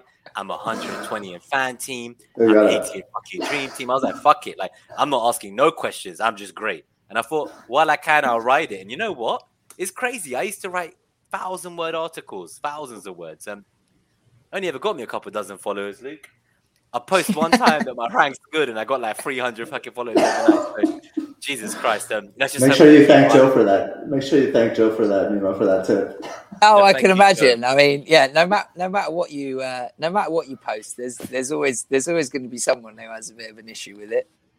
I like Joe. I like Joe, but one day, hopefully, inshallah, he'll invite me on to meet the manager. I don't know if he will, but hopefully, I like his show. I like him. He's incredible. He's got insane finishes. But I think the reality of the situation is we were just having banter, and I think some people then said to him, "Oh, Joe, like you brag about your ranks too when you're doing well. How can you say this?" And he was like, "Look, like we're just joking." And I was like, "Yeah, don't worry, like I get it. Well, we're just cracking jokes. Like he's a good guy. Yeah, like no beef there. But you know, Twitter loves to make a mountain out of a molehill. So just the last one or two questions, and let's just go live chat after this. So what to do with Greenwood, guys? So we obviously said Greenwood's taking less shots, Luke, since the arrival of Ronaldo. We've also said like he's been quite fortunate to get some of his points. What do you think about that?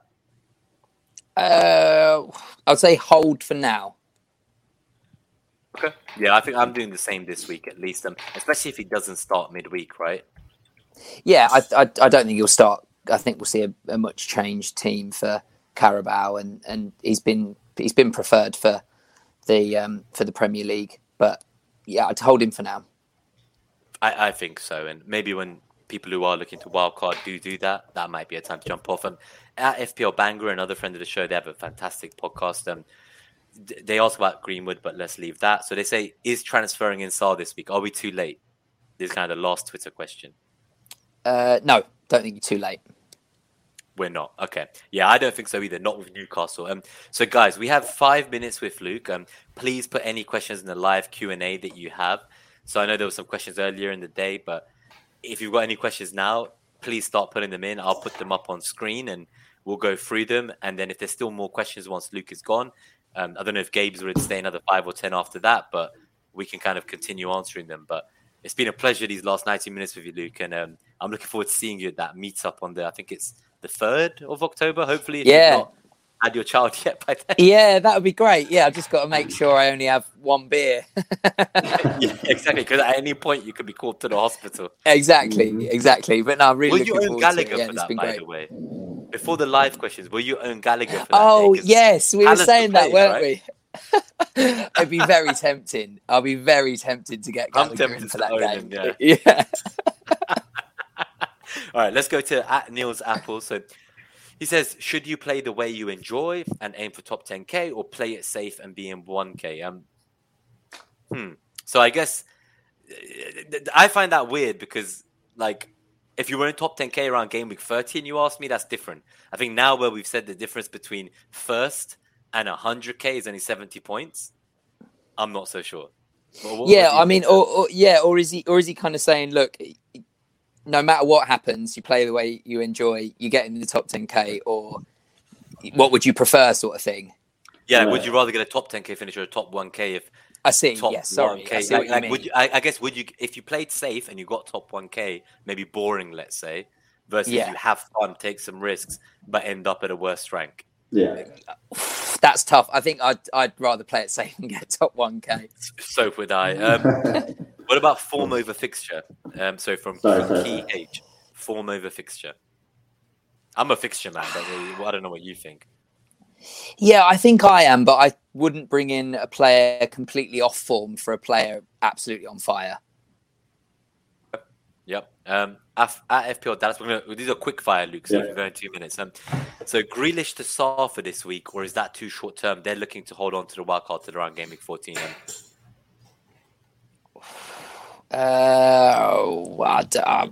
Gabe, you answer that one. He's passing on this question. That's great. No, not really. I would keep Grealish because City's fixtures turn so hard for the better, and Grealish is involved in a lot of the kind of creativity around the box in that team. So I think when their fixtures turn, I think you're going to want Grealish back. Okay. Yeah. Dwight McNeil versus a poor left side of Leicester and Norwich. I like McNeil as a player. I'm not looking at a Burnley attacker unless it's Wood. No, I think there's far more options. Yeah. Bruno, keep or sell. They have Lukaku and Salah, no Ronaldo. They've kept with Bruno at Jones Blake 79. At this point, what do you think from what you've been seeing? Is Bruno a no-go? Do you keep him as you've already got him? So he's got Bruno, Salah, and Lukaku. I'll just keep Bruno for now. Yeah. Life Soccer TV, for your namesake, is Luke Shaw a trap? He could be. I'm a United fan, and I'm really not confident in our defence at all. So unless he's getting attacking returns, you're not getting the points. I mean, I wish I'd have just gone for Chelsea defenders at the start. I mean, I'd be laughing now instead of going. I think there's an example really where you pick the quality over the fixtures, and Chelsea have just been smashing it no matter who they've been playing. So yeah, They've been incredible, right? So a couple final questions for you, Luke, just as we rush through. So from Hordafi, like, you were talking about when do you know when to go for a player who hasn't hauled, but the stats and eye tests have aligned. So like that Antonio 4 goals against Norwich a couple of seasons back. Like, what are you looking for to combine? Like, they've not got the points, but what is it from eye test and stats? So basically, when is Adama going to score his 4 goals in one match? When is that going to happen? I'm a bit like that. I work on probabilities. If I'm betting on roulette and there's been 10 red in a row, the probability is then I know it's just as likely. Gambler's fallacy. But exactly. It's a well-known thing, and I like to go on that with FPL as well. And I think if somebody's massively underperforming their stats, then that's when to get them in, I think. But not always. I think with someone like Traore, you got to look at his past seasons as well. Has he done it before? It's tricky. So I to be honest, I don't know the answer to that.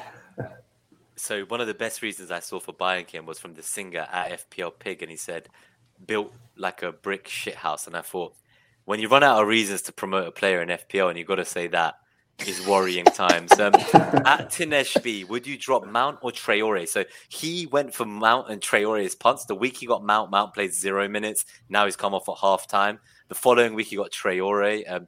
He just wants to get rid of one of them. Which one are you transferring out if it was you? Traore. Yeah, I think so. Target Everton now. Mount. Gotta get rid of Mount. If he's going to be a tactical rotation, at least Traore is going to play.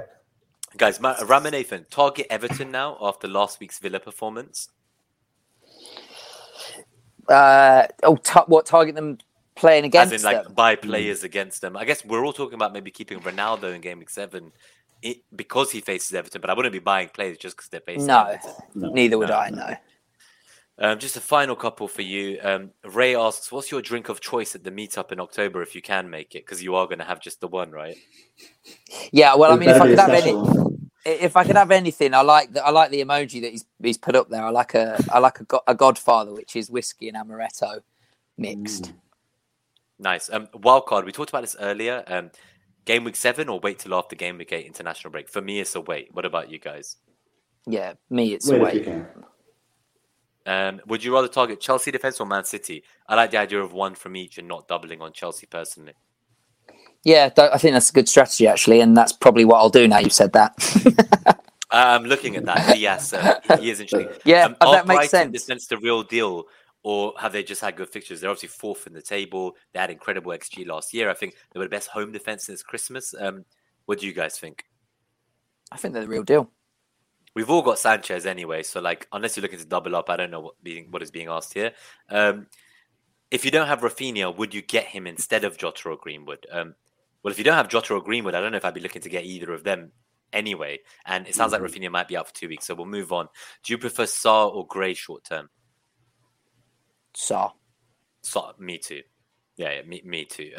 Gray with 3 shots, 3 goals, not for me. Final question. Get Reece James and Chilwell.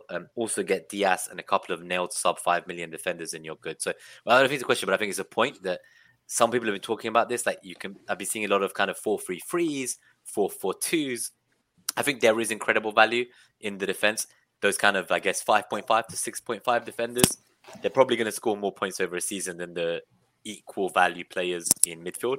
I don't know what you guys think. Yeah, I think so. Yeah. I agree. He's saying he's taking out Harrison. Who would you bring in for a straight swap? Sarr. Easy peasy. Sarr, yeah. Gallagher is a wait and see. I think the free fixtures aren't great. So on that note, Luca, I'm going to let you go. We've kept you for an hour and 40 minutes. It's been a pleasure. I think, Gabriel, if you're willing to stay an extra 5 minutes, we'll answer a couple of final questions. But Luke, it's been amazing. I hope to see you on the 3rd, and I hope to see you on Triple Captain. We'll coordinate a time, and I'll give you that StreamYard tour next time. Yes, 100%. Yeah, thanks a lot, guys. Appreciate you having me, and no worries, it's been Luke. great. Take care. Pleasure, yeah, man. I'll speak to you on. I'll speak to you on Twitter, mate. Yeah. Yeah. Take care, man. Cheers. Take care. All right, Gabriel, how are you feeling? So we've got JVS saying he's going to come back to the next stream. Thank you so much, mate. We really appreciate that. I think the next one's going to hopefully be on Thursday. It's the matchups show. So what we normally do is Hibbo and I do the early week views on a Monday. We have guests on, and then on Wednesday or Thursday, depending on if it's a Friday or Saturday deadline, Mariner and Gabriel do the matchups show where they look at all of what's going to come. They look at the captaincy metric, which had an 80% success rate last season. But it's been a pleasure, obviously, to have Luke. For anyone who missed out, I don't know who's not seen it, but I'm just having a quick look if there's any funny things to watch. Why don't we, while some questions come in, guys, send us a few final questions. While we do that, I'm going to show you the clip from the first ever guest we had, Tom Stevenson. He's currently number 1 in the Live Scout Hall of Fame, best manager in the world ever. And we brought him on, and 1 minute in, I said he was the 5th member of the Net That Hall crew, and I had a bit of a tumbleweed moment. So while I enjoy some self-deprecating humor, send in any final questions you have for Gabriel and I. We're going to go to 1 hour 45, so 5 more minutes. But enjoy me humiliating myself here. Definitely our most popular member of the Net That Hall crew, and you can definitely be our 5th crewmate now going forward.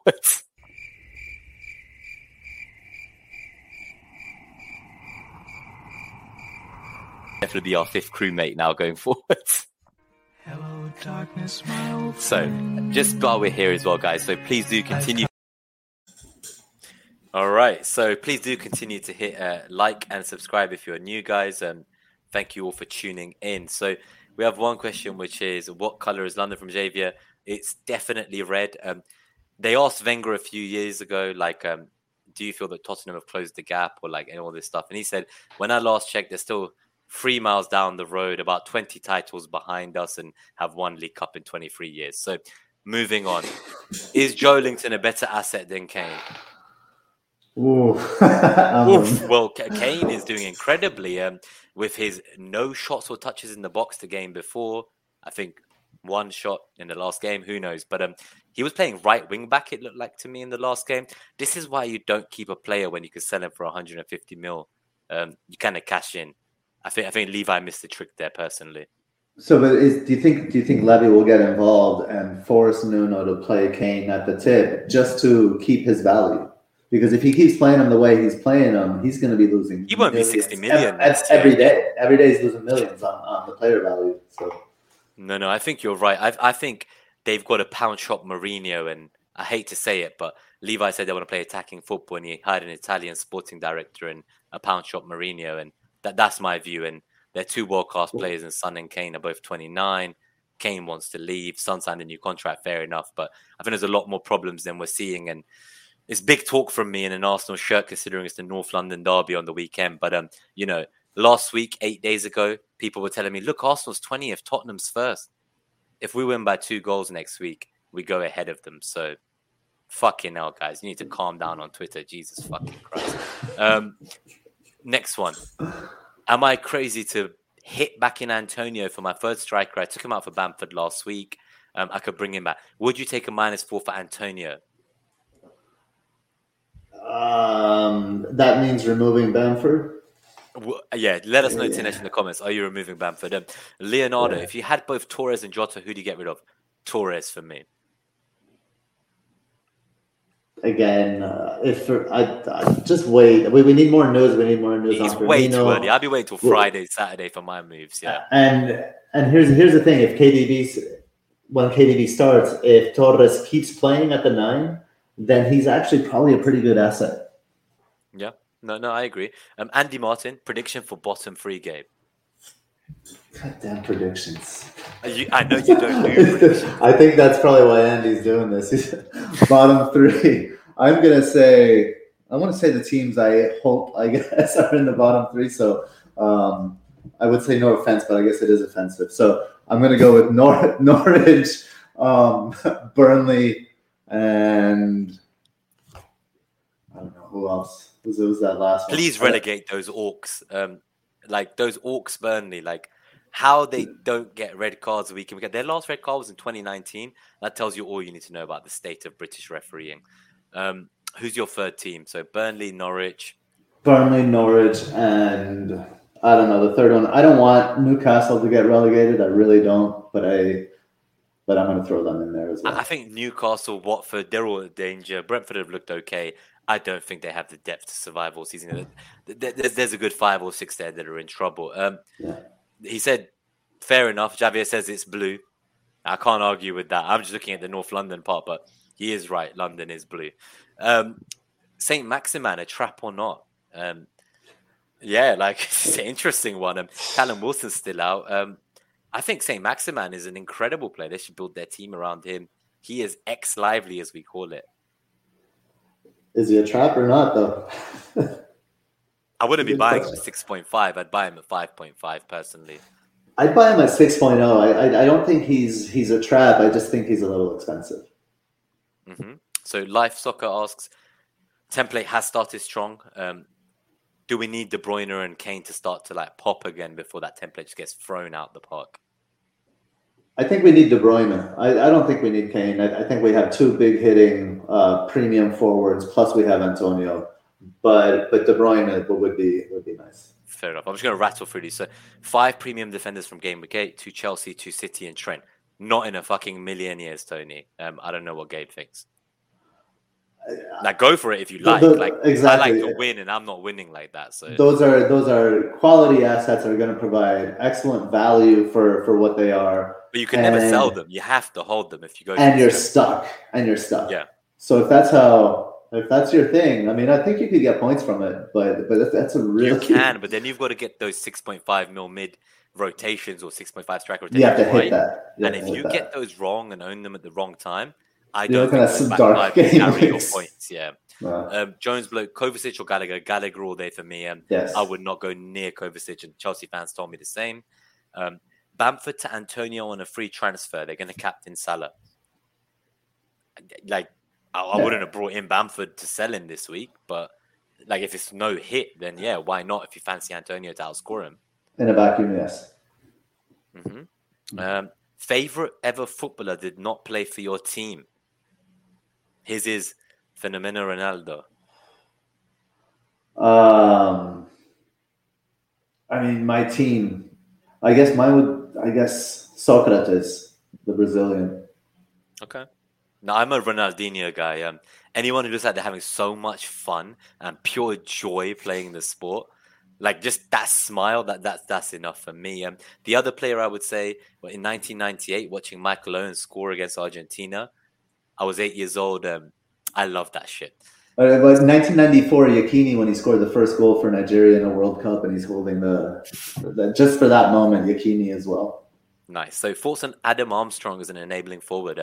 I like the Tony to Armstrong switch when the Southampton fixtures move. I think they have great fixtures for anyone wildcarding soon. I think he's the budget forward to own, and I'm gonna die on the hill that Dennis is not a good pick, but I could be really bad. Horribly wrong. Best goalkeeper long term, Jose Sarr, Meslier, Ramsdale. If Ramsdale's playing, which I'm not sure he's nailed, let's see if Leno starts in midweek, and if Ramsdale starts in North London derby. If that's the case, then I think he's number 1 at 4.5. You can't go wrong with an Arsenal goalkeeper that faces Liverpool between now and November.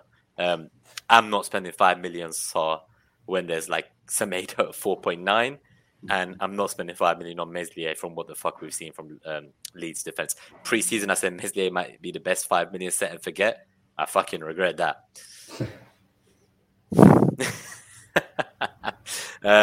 Should we be looking at Villa players? I like the look of Watkins personally. Not yet. I like the look of Watkins. Traore out. And I think I've been asking who is Gary a few times. Probably Gray. I think it is Gray. I would not be buying Gray for Traore. No fucking way. No. I'd be looking at Sarr. I'd be looking at Gallagher. I'd be looking at Decore. I'd be looking at a whole host of players. And I personally would not go for Gray. People will say because Calvert-Lewin and Richarlison are out, it's a good thing. I think that makes their team worse. What else do we have? Smash the likes, guys. Please do help. If there's anyone here who's not hit like and you've enjoyed the stream, please do. This is the last time I'll ask. Thoughts on Brentford defenders? I know some people are going for Raya in goal. I just think there are better options. I don't like any of the 4 or 5 defenders. I still don't feel like I know enough about Brentford to really invest in them. So I would wait on Brentford for quite some time. I don't want their defense. I don't like promoted teams' defense, but that's me. Nehal, thoughts on Greenwood to Sarr or Ayling to Marçal? Which one is better? That's tough. Because I'm talking about maybe Ayling to Rudiger or Semedo this week. I'm looking at maybe Jota to Sarr. Greenwood's not on my radar to sell yet, but he will be a problem soon, I think. Rashford's apparently kind of ahead of schedule in training, let's say, from the surgery. And I don't like what I've been seeing from Greenwood since Ronaldo's arrival. But what do you think, though? I'd probably move on Ayling personally, but what do you think? I think I would do the Greenwood to Sarr move because I don't trust Marçal. I don't know about Wolves' defense. And I think Marçal is a bit of a trap in that where he got 2 assists in a game where I think he had an XA of 0.05, if I'm not mistaken. One of those assists, I think, was on an own goal. So I don't think Marçal. I wouldn't go near him. No, he's the reason Wolves lost the last game. Aït-Nouri's waiting. He's 100%. A Golden Boy nomination. I would not be risking that shit. He ruined that game for Wolves. Yeah, so Tinesh, he's got the front three of Bamford, Antonio, Ron. It would be Bamford -4 to Antonio. I don't think I would in that situation. Front three of Bamford, Antonio, and Ron. And you want to stick the -4 to undo Bamford back to Antonio? No, not -4. Free transfer, yes. Yeah. Chilwell at 5.3, so he's 5.6 for one. If he does start starting, yes, he's definitely one to consider. Mm-hmm. Thoughts on bringing in Zaha? No, I'd rather have Gallagher personally. Mm-hmm. I'm just going to rattle through these because I've drunk a few cans and I need to get to the restroom and end this stream. Armstrong versus Elyounoussi. I've heard good stuff about Elyounoussi. His numbers have looked good. He's performed well. I think it's a 50-50. I like Armstrong. I don't know yet. Let's wait till game week 8. Come back to net that hole in a few. They're different positions and they're also different prices as well. Elyounoussi a 5'5" midfielder, if I'm not mistaken, and Armstrong's a 6'0" forward. So Gallagher, Zaha, Edouard, Gallagher for me. We've said this guy's risky. Is Livramento a lord yet? No. A 5-pointer off the bench. That's not close to the likes of Lundstrom and Dallas before him and Wan-Bissaka before them, and not even close. Gabriel in for Ayling. Gabriel could, of course, he's number one. Like, he's keeping his place. Mari is not fucking starting ahead of Gabriel. I'd be getting Tomiyasu at 4.5, not Gabriel of 5 million. I'd even probably go Tierney ahead of Gabriel. Final question, and this is the last one we're going to answer before we go. What would you say is a bigger priority, getting rid of Torres or going from Bamford to Antonio? That's tough because you said actually wait and see on Torres. But if he was determined to sell one, I would be selling Torres. If he's can play them both, I would just roll a transfer and have 2 the following week, but I'm a patient manager. If you can roll a transfer, I agree, try to roll the transfer. But if not, I'm aggressive, so I would sell Bamford for Antonio. Nice. Okay, so before we go, I'm just going to say, guys, thank you to everyone who's come tonight. It's been incredible. Thank you. We're on 38 likes. That's more than the number of live viewers now, 31. So thank you for supporting us. We have played the silence clip already of Tumbleweed, but one last time for Nick, for Trigger Lips. For anyone who doesn't know, one of the best managers of all time. In a 5-year spell, his worst rank was 1,700 in the world and 4 top 1Ks. So to see us out, I'm going to show the video of last Monday's show of what happened when Nick found out Gray scored. And I just want to announce next Monday's guest. So we're talking a lot about the Chelsea fixture swing. We have made sure we bring you guys at FPL Tips Harry, a Chelsea fan, to basically tell us what's the crack with Chelsea. So anyone who wants to know who the best free Chelsea assets, don't take our word for it. Wait for FPL Tips Harry to come next Monday on the stream and ask him. In the meantime, it's been a pleasure, Gabe. We'll chat backstage. But guys, enjoy this clip with Nick and look at what FPL does to all of us in the worst of times. That's devastating. Max on help. BetLiveFPL.net is going to crash. Let's have a look. Oh, wow. The average and the safety score have gone way up. Having DCL out and then having that prick Gray score, it's just like... it's ruined my fucking day, though. You know, you get... It's ruined my day too, to be fair. All 10 midfielders blank, don't they? And you just know that fucking Gray's going to come along and fuck up your game week. On a Monday night. Except all the pricks on Twitter who've all got him. That's only people who were... 99% of people posting on Twitter tonight will have him. All the rest will have turned off. Or game week